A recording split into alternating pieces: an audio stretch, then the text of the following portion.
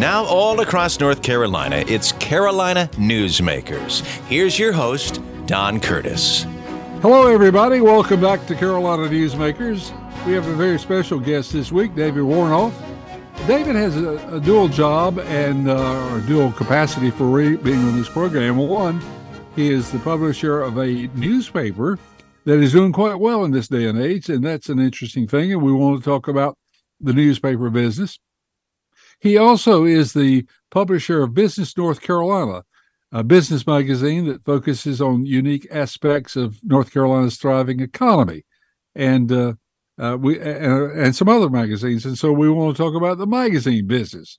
So, David, first of all, welcome to the program. We're delighted to have you on. Well, thank you. What an honor to be here, Don. And of course, I failed to mention that you had a very famous uncle that was both a favorite of mine as well as I think your favorite uncle. He very much was my favorite uncle, and he was also my only uncle. Well, so I knew dual duties with that. Yeah, and that would be Frank Daniels Jr.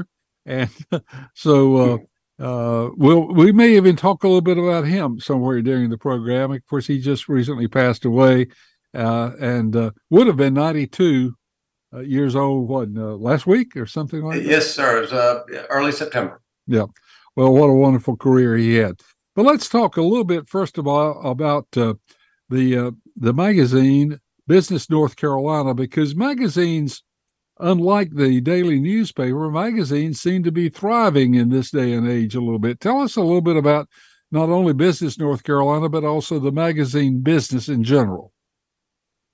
Okay. Well, I have to say, Don, I'm an accidental magazine publisher, and have just sort of oftentimes is the case, I stumbled into the business and found that I really loved it. We started Pine Straw magazine down here in Southern Pines and Pinehurst in 2007, and it was a newsprint publication when we acquired it. And I thought I'd just start off with a funny little story about this could only happen in Pinehurst, where I live. The person who owned the magazine, it was then a newsprint. We eventually converted it to glossy. He used to work at the Pilot and wanted to come back. And so we struck a deal really very quickly. And she was all excited about it. And they said, well, the guy that owns the bar behind the newspaper, he owns part of the magazine. So you're going to have to go strike a deal with him to take care of his interests. I was like, oh boy. So I walk across the parking lot and go into the bar and belly up to the bar and get a beer. And Neville, who owned the bar, we were kibitzing, and he said, well, I finally just said, all right, Neville, what do you want? And just sort of mentally braced myself for this big number. And he said, well, again, only in Pinehurst could this happen. He said, well, David, I always hoped I'd get a set of golf clubs out of the deal. So I bought Pine Straw magazine for a set of Titleists in 2007, just before the U.S. Women's Open, and been in the magazine business ever since. Now that time has gone by, who got the best deal? I think I got the better end of that bargain. I'm very confident in that. So we had this magazine, and I had a fellow who was writing for us, who's a New York Times bestselling author. His name was Jim Dodson, and Jim had been a ace golf writer for Golf magazine for years, and had given up the world of big time golf and moved here. And I talked him to come work for the Pilot and cover the 05 Open, and he was our writer in residence, and he was working for the newspaper, but he fashioned himself a magazine guy, which is sort of like being, running a series of Hampton Inns and then suddenly getting in the resort business. So that's sort of would be an analogy between newspapers and magazines. Okay. And I I knew that, so we had him for 1 year, and then the community was, begged him to stay. So Jim stayed on another year, and he was writing a book about living in Pinehurst, which it ended up being published in 2008, and it was called A Son of the Game. And I knew that after 2007, that if I didn't come up with something for him to do, he would leave. So I came up with the idea, if I bought Pine Straw Magazine and made him the editor, that we'd keep it, which ended up being the case. So Jim was the editor. The lady who was running it became the art director. Her name is Andy Rose, and we got in the magazine business that way. And then we were having some success, and the editor and publisher of Business North Carolina magazine, where I worked early in my career, decided to retire, and his son decided he wanted to continue working there, but his name is Ben Kinney, but he wanted to sell his father's interest. So he approached us about acquiring it, which we did, and on the condition that Ben stay on as publisher, which he did. And so we've owned it since 2015. And most recently had a really sharp-looking young man on the cover by the name of Don Curtis. I have to share that with the listeners. Somehow or another, Business North Carolina magazine did a feature on radio and on my career, and somewhere they found my picture at 17 years of age as a disc jockey at WLTC in Gastonia, and they put that on the cover. I've enjoyed that greatly. I appreciate that. Well, you're the spitting image of Buddy Holly. Well, yeah, I had my Buddy Holly glasses on. Of course, during that time period, I thought I was a legend, and I was in my own mind, but not anybody else. But anyway, that was a real honor, and I appreciate that. They did have one error in that, and I have to correct that. They had me at 86. I'm not that old, fortunately, I'm not that old. I'm old enough. Don't get me wrong, but I'm not. I'm sorry we had that error in there. But Business North Carolina is a unique magazine, and through the years, I've been a subscriber for years. And through the years, it just seems to get better and better, and it seems to be more and more focused on the business community than ever before. It just seems like, to me, I look forward to each edition a little bit more. But tell us why you think magazines that focus on specific areas of concern, like business, are thriving in this day and age. Well, two reasons. One, I think the frequency of magazine works in our favor. So Business North Carolina is published monthly. So that's enough time to pick the magazine up and read it in installments. So it's not like a newspaper where you've got to pick it up and read it, and there's another one coming out the next day or 2 days later. You've got a whole month to consume it. And I think that's part of the popularity of its readership. And then the second part is the tighter either the coverage area in subject matter or in geography, the more voraciously the product is consumed. So if you're covering a very tight geographic area, or you're covering just one subject, the people who pick that up are very interested intensely in that subject, and that just makes you more relevant to your readers. And I think in this day and age, relevance is the coin of the realm. And if you're not relevant, then you're not going to be around very long. So your forecast for the magazine business in the print area is one of optimism. Yes. Now it's getting more and more expensive to print it. So that'll, and finding paper to print it on is sometimes a challenge. But for the most part, I feel like we've got people's attention, and therefore we have advertisers' attentions. we can rent that attention to advertisers, and they can. So I feel like it's still a pretty good business to be in. Well, it's an interesting, and your scope of coverage is just really good, and it does bring the business community together in many respects. I've been very surprised, as you said, since I was a cover boy, I guess you'd say, of how many people subscribe that I would not have thought would have been interested in Business North Carolina. That was, to me, was very interesting. I heard from a lot of people that I just wouldn't have imagined to be a subscriber. It really is 40 some years old. It is the voice of the business community in the state. And we've always taken a broad view of business. And so, a lot of people don't think of media companies as businesses, but they are. And yours certainly was a very big business. And we also try to cover and really care about small town North Carolina. And certainly you've got a lot of properties in larger cities, but you've got a lot of small town radio stations. And we think that's important for our state, that we used to be a state of small towns. And the sun will shine on rural North Carolina again. So we particularly like shining a light on your activities to remind folks of that. Now, unlike the newspaper business, daily newspapers in particular, which depended a great deal on the editorial page and editorial opinion, Business North Carolina does not take editorial positions.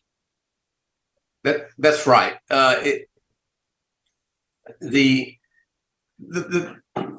We just don't think it's a good place for us to be. We do plenty of that in the newspaper business, and I think in the magazine space, we just need to cover the news. I think you end up alienating readers when you're in such a niche market like that you're better off just providing them the information they crave and do it without opinion. Well, North Carolina certainly has become a business favorite, and I think the publication certainly proves that. Almost every edition is interesting, and we find out more and more businesses are looking to North Carolina to locate and become a part of our state. And I think probably one of the good reasons is the way that business is promoted, and Business North Carolina does a great job of doing that. Well, thank you, Don. Well, we're going to take a break. As I said when we started the program, we are going to also ask David to discuss in detail being the publisher of a smaller market newspaper, because newspapers are under fire almost everywhere in the large markets and in most small markets. But his is thriving, and that's interesting. So we want to check on that. And we'll do that right after we take time out for these messages. 1 in 3 adults in America have prediabetes, but most don't know it. To let people know it can be reversed before it becomes type 2 diabetes, professional basketball player Julius Randle is doing everything in reverse. I'm only dunking with reverse windmills. I drove the whole way to practice in reverse. I don't recommend it. This move's called the reverse shuffle. I do recommend it. And it took me months to learn how to speak in reverse, like this. Years 10 almost for diabetes type 2 with living Ben has mama. In other words, my mom has been living with type 2 diabetes for almost 10 years.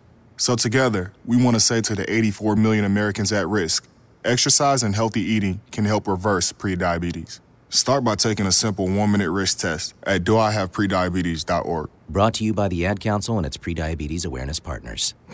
Bet he can't say that in reverse. Here's a fun fact for you. The average chameleon can point their eyes in 2 different directions. On the other hand, the average human can't. So unless you're a chameleon, there's absolutely no way you can focus on texting and driving at the same time. So don't do it, unless you're a chameleon. Visit StopTextsStopWrecks.org.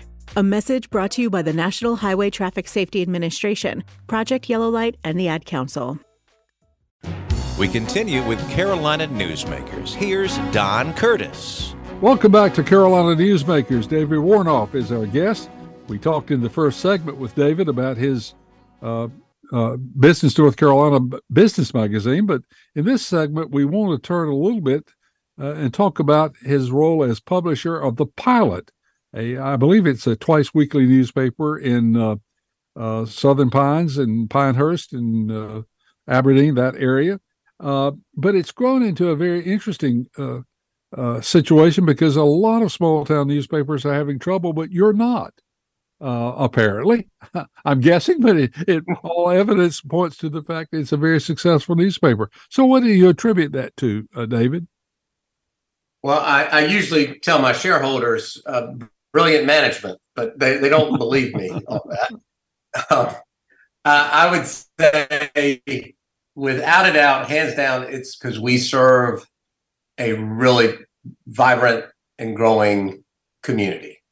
And you could put the greatest newspaper publisher in the world in a depressed area and they will not have any success, but you could put a mediocre one like me in a growing market and you'll achieve some success. And so we've been blessed by the prosperity of our community. Now, as we mentioned earlier, your uncle was the publisher of the News and Observer in Raleigh for years, but daily newspapers are under a lot of stress, and most of them are having hard times. Do you see the daily newspaper having a rebound, and are there incidences where daily newspapers are still flourishing? I think there are few and far between, but there are examples of newspapers doing well. I would suggest that if local, just like your radio stations are special because they are independently owned, and if you compared your radio stations to corporately owned ones, I would imagine you would win that comparison. I would say the same is true in newspapers. An independently owned newspaper is just more relevant to its readership, it's more connected to its community, and therefore it just performs better. So unless and until the community can free its newspaper from its corporate owners, I don't think there will be a whole lot of success. I would just, again, it's just like in magazines. You got to be relevant to your community and connected to your community. And too often, newspapers are owned by financial owners who are on Wall Street and just not interested in what's going on in their community. And therefore, the results are predictable.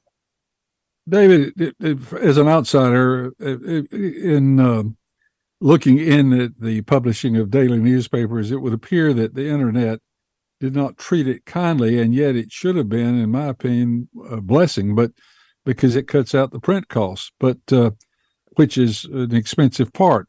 But it did take away things like classified, because classified sections were very important to the daily newspaper, big source of revenue, and a big source of people's interest. But that's better done on the internet these days. The same. I was going to say the same is true with real estate ads. That used to be a staple of newspapers, but it's something that is better done on the internet now. It is, and in monthly magazines, I might add. It's just the nature of those advertisers and the way they are handled in print has changed, and what their demands are have changed. But people still enjoy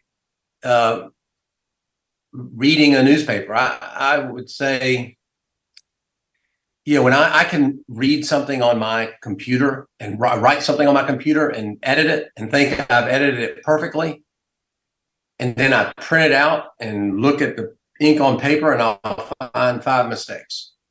And I think that's an example of, at least people my age, I'm in my late 50s. I still am more comfortable with reading something in print And so whether that's reading a book, or reading a magazine, or reading a newspaper, that is my preferred method. And what I would suggest to you is, at the Pilot, what makes us relevant is we are absolutely devoted to our community. We believe we exist to serve our community. And if you were to rank our priorities, we would say the community is number one. Number 1A would be our staff. And then number 2 would be our advertisers, and number 3 would be our owners. In most corporately owned situations, they would say number 1 is owners, number 2 is owners, and number 3 is owners.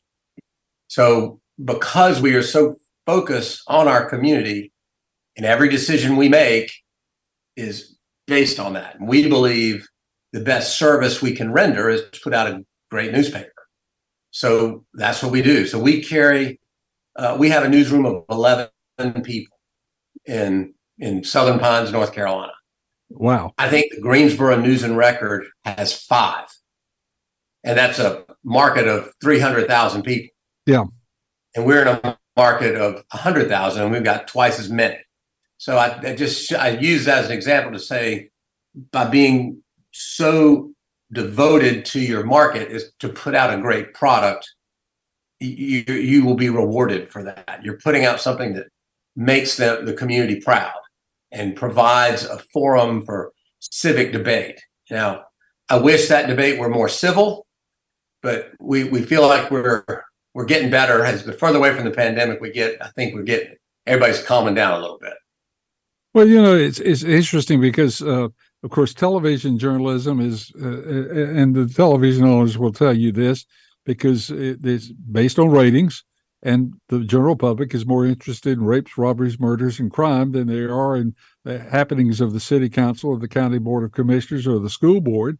And so consequently, in a town like, say, Raleigh, unless the daily newspaper is around to cover those things, you don't know.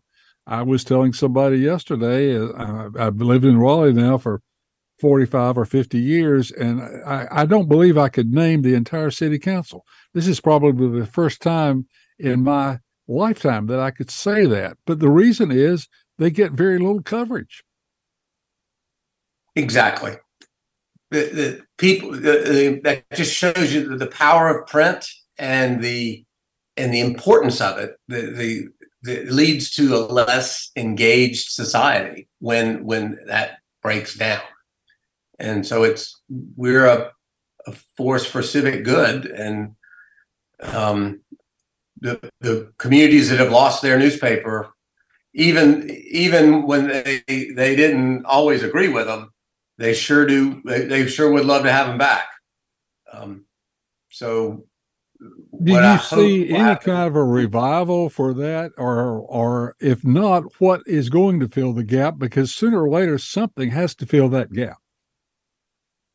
Well, I think print is going to be around for a while. I think that'll be, folks used to say, look, we still have railroads. How long? That used to be the most dominant form of transportation. Now it's not, but railroads are still around. Newspapers are going to be around a while.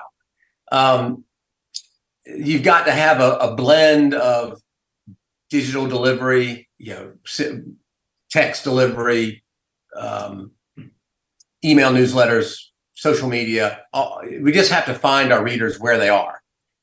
Newspapers will not be as wildly profitable as they were in the late 80s and early 90s, but they're still, if you remain relevant, you will still, you will find a readership, and you will find people who want to borrow that attention to sell their goods and services. So I think we'll be around a while. It'll just look a little different.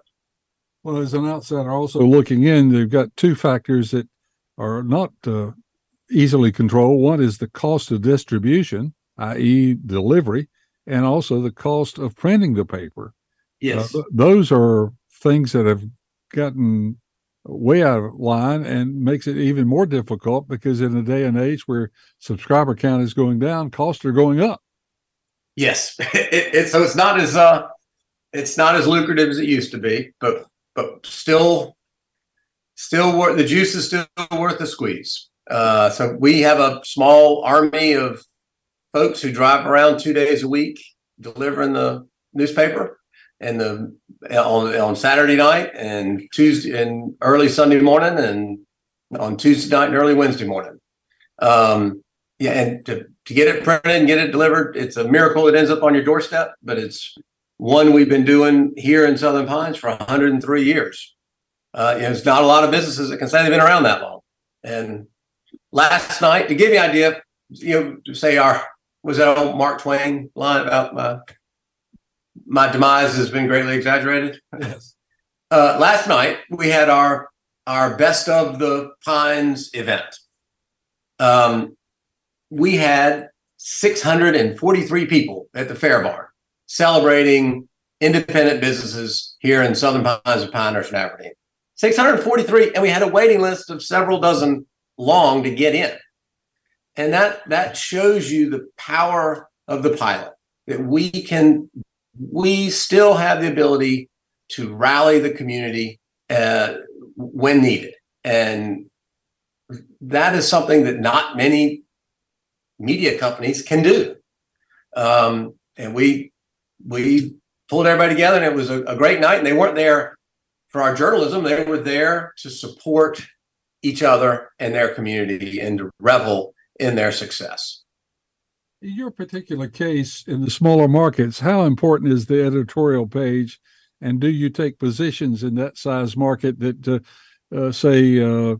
compare with the positions that the daily newspapers took back in the 80s and 90s when they were heavily politically motivated? We believe the newspaper, I think, is a forum for civic debate. And so, we feel it is important in the newspaper product to be able to spur on that debate by voicing our own opinions. And we also, I think it's of great value to know how your fellow members of your community think. So we run a very robust letters to the editor section, run commentary by folks around town, in columns.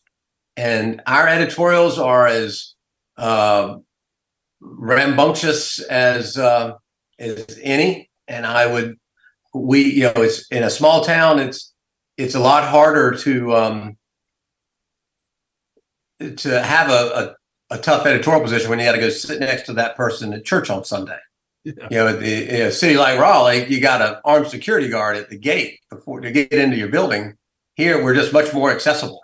So we take editorial positions on only local matters. We have 2 editorials a week, and they're only on local issues. Interesting. David Woronoff is our guest. He's the publisher of a very outstanding local newspaper in Southern Pines, Pinehurst, that area, as well as the publisher of business magazines like Business North Carolina. And we are going to come back. And when we do, we want to talk about your uncle just a little bit. And we'll do that right after we take time out for these messages. 145 over 92. 180 over 111. 182 over 100. And I had a heart attack and a cardiac arrest. And then a stroke. Your blood pressure numbers could change your life. A lot of people don't understand, including myself. I didn't, now I do, the impact of having a stroke. My memory is shot. When I woke up, I couldn't speak. Lowering your high blood pressure could save you from a heart attack or stroke. If you've stopped your treatment plan, restart it or talk to your doctor about creating one that works better for you. Start taking the right steps at manageyourbp.org. It's a new life, but I'm going to make it better. I'm coming back. Ask your doctor, check your blood pressure. Brought to you by the American Heart Association, American Medical Association, and the Ad Council.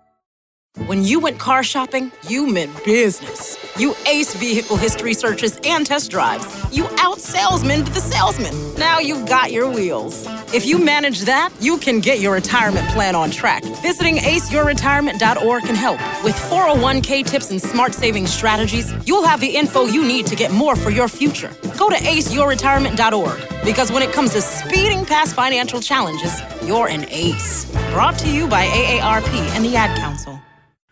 Now, once again, with today's Carolina Newsmakers, here's Don Curtis. Welcome back to Carolina Newspapers. I said newspapers. Welcome back to Carolina Newsmakers. Our guest is associated with the newspaper business, and I guess that's the reason I made that mistake. It's David Woronoff, and he's the publisher of a very successful twice-weekly newspaper, as well as some statewide magazines that we've talked about. But he also is the nephew of perhaps one of the most famous of all journalists in North Carolina history, and that would be Frank Daniels Jr. He was a very colorful person, outstanding newspaper man, and I'm sure you could tell us some great Frank Daniels stories, and I would like to have one or two. Oh, well, how much time you got? I could give you a few of them, and I'm happy to. Well, first, let me explain that. So my mother lives in Raleigh. Her name is Patsy Daniels, and she is Frank's younger sister and only sibling. So that's why. So I'm related to Frank through my mother, which is why I have a unusual last name. Frank has been was a fixture in my life for up until a little over a year ago. And miss him very much. He taught me a lot about life and a lot about the newspaper business. I thought I'd share with your listeners maybe my favorite story about Frank. I got two of them, I can tell you. One of them was early in my career here in Pinehurst. So this was in the mid to late 90s, in the run up to the 1999 U.S. Open. The village of Pinehurst and the Pinehurst Resort got into a tussle over who owned the name Pinehurst. And the resort maintained that, so the municipality of Pinehurst didn't exist until 1980, 100 years after Pinehurst, the resort, was created. So the resort said, we own the name and we're going to control who can use it. And so they started going to businesses in town that used the name Pinehurst in their name and threatened them with financial ruin if they didn't change their name. So we took umbrage with that and wrote a pretty feisty editorial about it. And then the editor wrote a column about it. And we had 2 letters to the editor about, all castigating the resort for their ill-advised decision. And so the entire editorial page was all about, and we had a cartoon depicting them in a harsh light. So the entire editorial page was all about Pinehurst Resort. So end of the day rolled around, and the CEO of the resort called up, and I answered the phone, and he didn't say, hello, this is such and such. He just started cussing me out. I mean, just one 4-letter word after the other. And he ended his, and like anytime you have an irate caller, you don't interrupt them, you just let them go. And so he ended his tirade by saying, you're from a pretty famous publishing family, and you know what? You're nothing but a disgrace to your family today. And so I thought, oh boy, I better not. I'm not going to take that. So I told him, I said, I'll tell you what, if you thought today was bad, you wait till we get finished with you on Thursday. And hung up the phone. And I thought, I better call Frank up and warn him, because the guy was so mad, I thought he'd probably call Frank. I just wanted to give him a heads up that he's going to get an angry phone call. And so I recounted what happened, and Frank told me this was such a great, he could tell I was a little rattled, and he he said, well, David, you know what? And this is the largest business in our town. And he said, and they're our largest advertiser, I might add. And he said, well, David, you know what? You'll never go wrong punching the biggest bully in town in the nose. But you will always be wrong if you fail to offer the weakest person in town a hand up. So I calmed down a little bit. And then he said, in his classic Frank Jr. way, he looked at it and he said, and besides, the jury's still out on whether or not you're a disgrace or not. And with that, that was Frank. He a little bit of humor and a lot of humility, and just sort of, and the guy never called Frank, and he called me back the next day and apologized. And we're great friends ever since, by the way. So it ended with a happy note. That was my favorite Frank story. Before you get, I want the second story also, but before you get to that, I'll tell you that early on in my broadcast career here in Raleigh, Frank said to me, he said, Don, for a radio guy, you're not all bad. That's Frank. Yep. And of course, he used a couple of other words along the way, but he was a wonder, and he was a friend. I told Frank one time, I said, I don't always agree with you, but I always know that you are speaking from the heart and from your own conscience on every decision you make. And it's not motivated by money. And I admire that greatly. So did you have a second story on Frank Daniels Jr.? Well, it was a nice little piece of business advice that your listeners may appreciate. I was fortunate enough to get it my first week on the job. I was my late 20s when the opportunity to acquire the pilot came up, and I guess I was 30 when that happened. And we bought the pilot in a competitive bid. So the other bidders only knew, well, Frank Daniels Jr. bought it. They didn't know that there were other guys and that I was going to be the publisher. So one of the other bidder wrote a very impassioned 5-page letter to Frank on why he should be the next publisher of the pilot. And it was really an awesome letter. I read it every so often just to remind myself that there are a lot of people who can do my job better than me, and then kind of keep me on my game.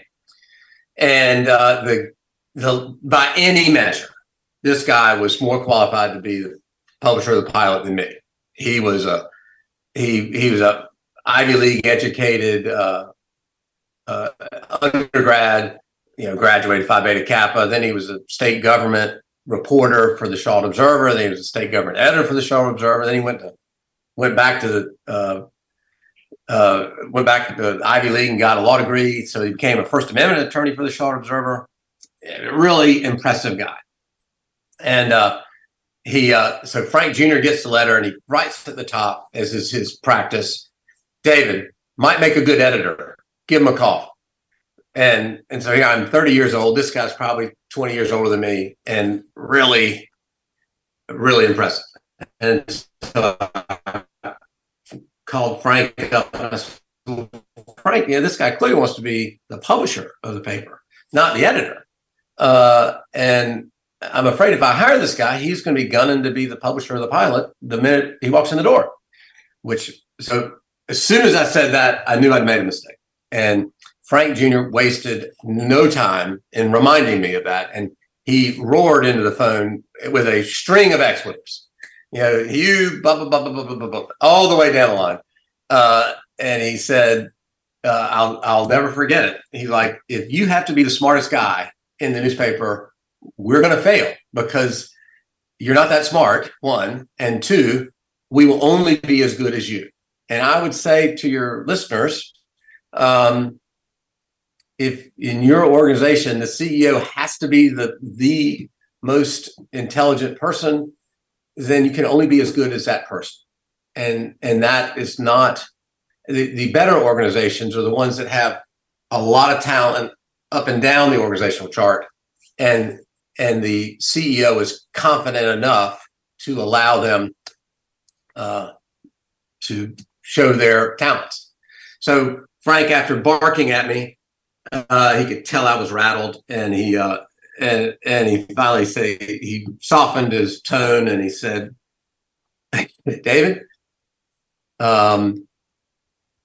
if you're so insecure in your position as the second largest shareholder in this company that you can't hire somebody better than you, because first-rate managers hire people better than themselves, and they're not afraid to do it. If you're not the guy I thought you were. So, that was pretty tough love on my first day. And that became our rule, that everybody we hired had to be better than me. And which admittedly, Don, as you know, is a low bar, but it's what's helped us grow as an organization, because I learned that lesson on my first day on the job. Well, that was an important lesson, and Frank did this daily in his coverage of news, especially on the editorial page. He gave out a lot of good advice, and as I said, I didn't always agree with it, but I always knew it was well-meaning. And he was Frank Daniels Jr., quite an important part of the growth of the Triangle and North Carolina in general. And of course, he also had a role in education as a member of the Board of Trust of the Board of Governors of the University of North Carolina as well. Just an outstanding person, and I miss him and his advice and his counsel every day. Speaking of that, what do you think Frank would say if he were 50 years old about the future of the print business, especially daily newspapers? What would he say? Oh, well, it's funny. I can tell, because I had this conversation with him before he died. And I could tell he would have done everything he could to acquire the Raleigh newspaper again, buy it back from McClatchy, and buy the Charlotte Observer along with it. He was very bullish on the industry, and if he just thought he was too old, but if he were 50 years old today, he would do it. And I just love the idea that he would buy it back at a much cheaper price than he sold it for. Pennies on the dollar. So, yes, he would be very bullish on the future of particularly papers like Raleigh and Charlotte, which are in growing, vibrant communities. And the NNO, they still have 50 reporters in Raleigh. I mean, that is they're not to be trifled with. They are still a solid news organization. So Raleigh is fortunate to have something like that, because a lot of communities don't. Well, one of the problems of being in Raleigh is, do you serve Wake County or do you serve the area? Because the interest and the coverage has to be focused on one or the other, because it's very difficult to serve two masters. I would think their primary focus would be on Wake County, and then secondarily Durham and Orange. But I am very fond of the editor of the NNO. In fact, I was in a meeting with him this morning. Bill Church is a great guy and a fine newspaper man and a fine editor. But I'm loath to tell him how to tell his community stories. So I would say he would be Raleigh's lucky to have a guy like Bill running the NNO. Well, it's an interesting business, and I would have to agree with Frank. I think there's a role for the daily newspaper, but somehow or another it's going to have to be reinvented to make it relevant, as you said, on a local, individual basis to the citizens of the local town. That's just absolutely key. That's what you're doing in Southern Pines with the pilot, and it's the bigger the city, the harder it is to do that, or the bigger the area, the harder it is to do that. But I think there's still a great opportunity there.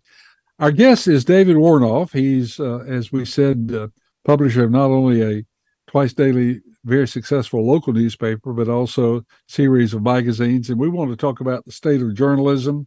We want to talk about fake news and things of this nature. And we'll do that when we return with the next segment of Carolina Newsmakers. Hey, Dad, how do airplanes fly? What's in this box? Can I touch this? Where does sand come from?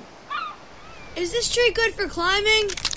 What happens if I mix these two things together? How are babies made? What does this thing do? Kids are curious about everything, including guns. Talking to them about gun safety in your home is a good first step, but you can do more. Always keep your guns locked, unloaded, and stored separately from ammunition. Storing your guns securely is the best way to prevent family fire, including unintentional shootings. For more information on safe gun storage and ways to keep your family safe, visit endfamilyfire.org. That's endfamilyfire.org. What do we keep in the attic? What's this thing called? Can I ride my bike backwards? Like I said, kids are curious. It's up to us to keep them safe. Brought to you by End Family Fire, Brady, and the Ad Council. Hey, hon, what you doing with your phone? Taking pictures? No, I'm asking it questions. Like what? Hey, Bobo, do flowers have best friends? I'm sorry. I'm afraid I don't know that. Hey, follow me. I want to show you something. Look, flowers do have best friends. Whoa. Some answers can only be found in nature. Discover the unsearchable. Visit discovertheforest.org to find a trail near you. Brought to you by the United States Forest Service and the Ad Council. Carolina Newsmakers continues, and once again, here's Don Curtis. We're back with the final segment of Carolina Newsmakers for this week. I think we've had a wonderful and very varied program, a little different from our normal programs.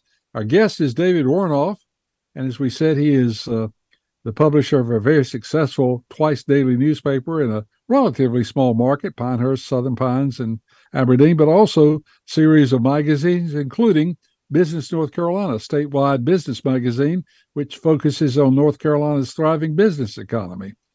David, let's talk a little bit about the whole area of how people get their news these days. We talked earlier about the fact that the daily newspaper has lost a lot of ground, a lot of relevance in today's circulation of news. And then we have things like the internet that provide people with the opportunity to say about whatever they want to, when they want to. And we have this new term called fake news that's around. What is your overall view of how people get their news, and how can they depend on what sources that they do go to? Well, that therein is the problem, Don. That if you've got to have trust in the outlet that you're consuming the news from. So I would tell you, first of all, you almost need I feel like we almost need like a nutrition label on news, sort of like you have on food. Who owns the outlet? Where is it headquartered? How is it? That you've got to be able to trust them.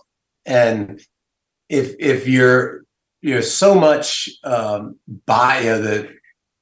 so much what passes for journalism, certainly at a national level, and you see more and more of it at the state level here, is bias is baked into the journalism. Now, you could some folks would say that's been going on for forever. I would submit to you that that's a relatively recent incarnation. That for the most part, most newspapers over the for the span of their couple hundred years have been the most recently have been objective sources of news. And then I'd say within the last 5 years, opinion seems to be creeping onto the front page of news outlets, which erodes the community's trust in those outlets. And you can see that on television in particular, or you can see it in print, the New York Times versus the Wall Street Journal, or CNN versus Fox. And, what I find how that affects me here is if we write something that challenges a reader's worldview, then it's considered bias. Whereas if we write something that confirms their worldview, then it is pure as a driven snow journalism. And usually what I get a call from a reader. They'll say, that editorial was the most biased editorial I've ever read in my life. And I'm usually sort of tongue in cheek trying to lighten the mood. I say, well, those biased editorials are the best ones. And because it's an editorial is a piece of opinion. Yes.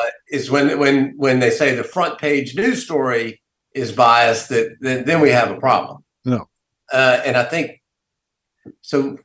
So I guess your question is sort of fake news. That's a coined by a politician who's just trying to deflect, somewhat unflattering news coverage is what I think that's become. Well, we picked on the print business, but the major networks, of course, had dominance of attention in the 80s and the 60s, 70s, and the 80s.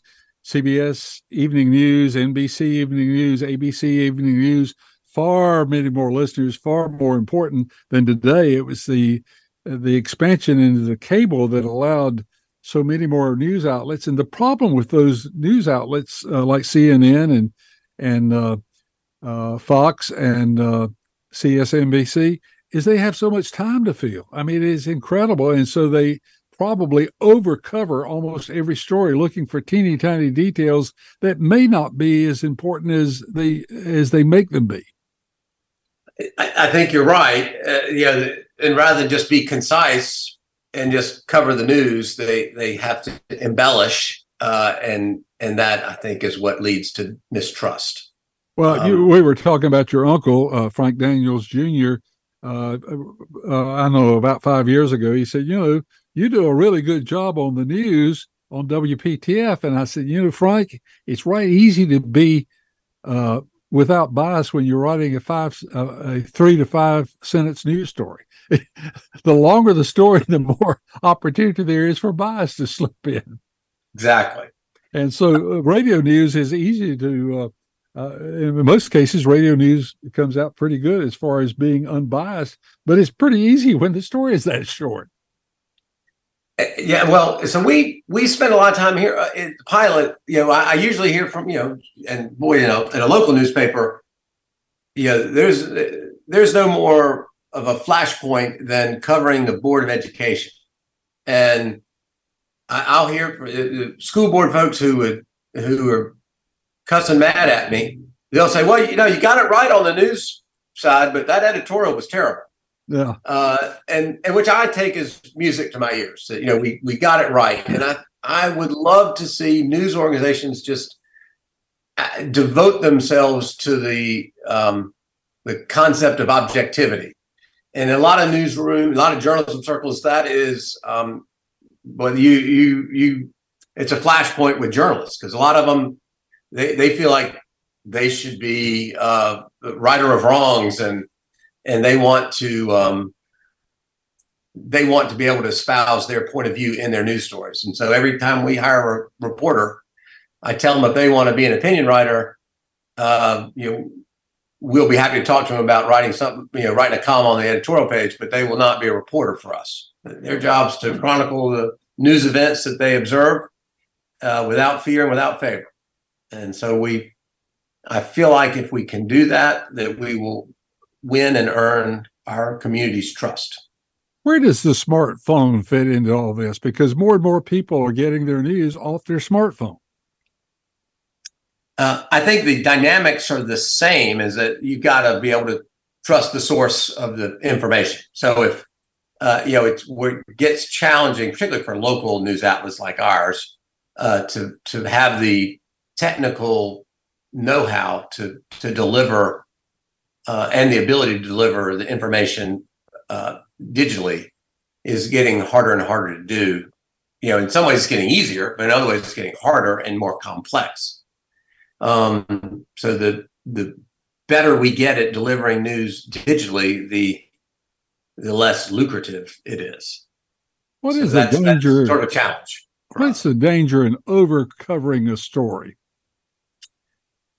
Well, I think it just depends on, you don't want to make the proverbial mountain out of a molehill.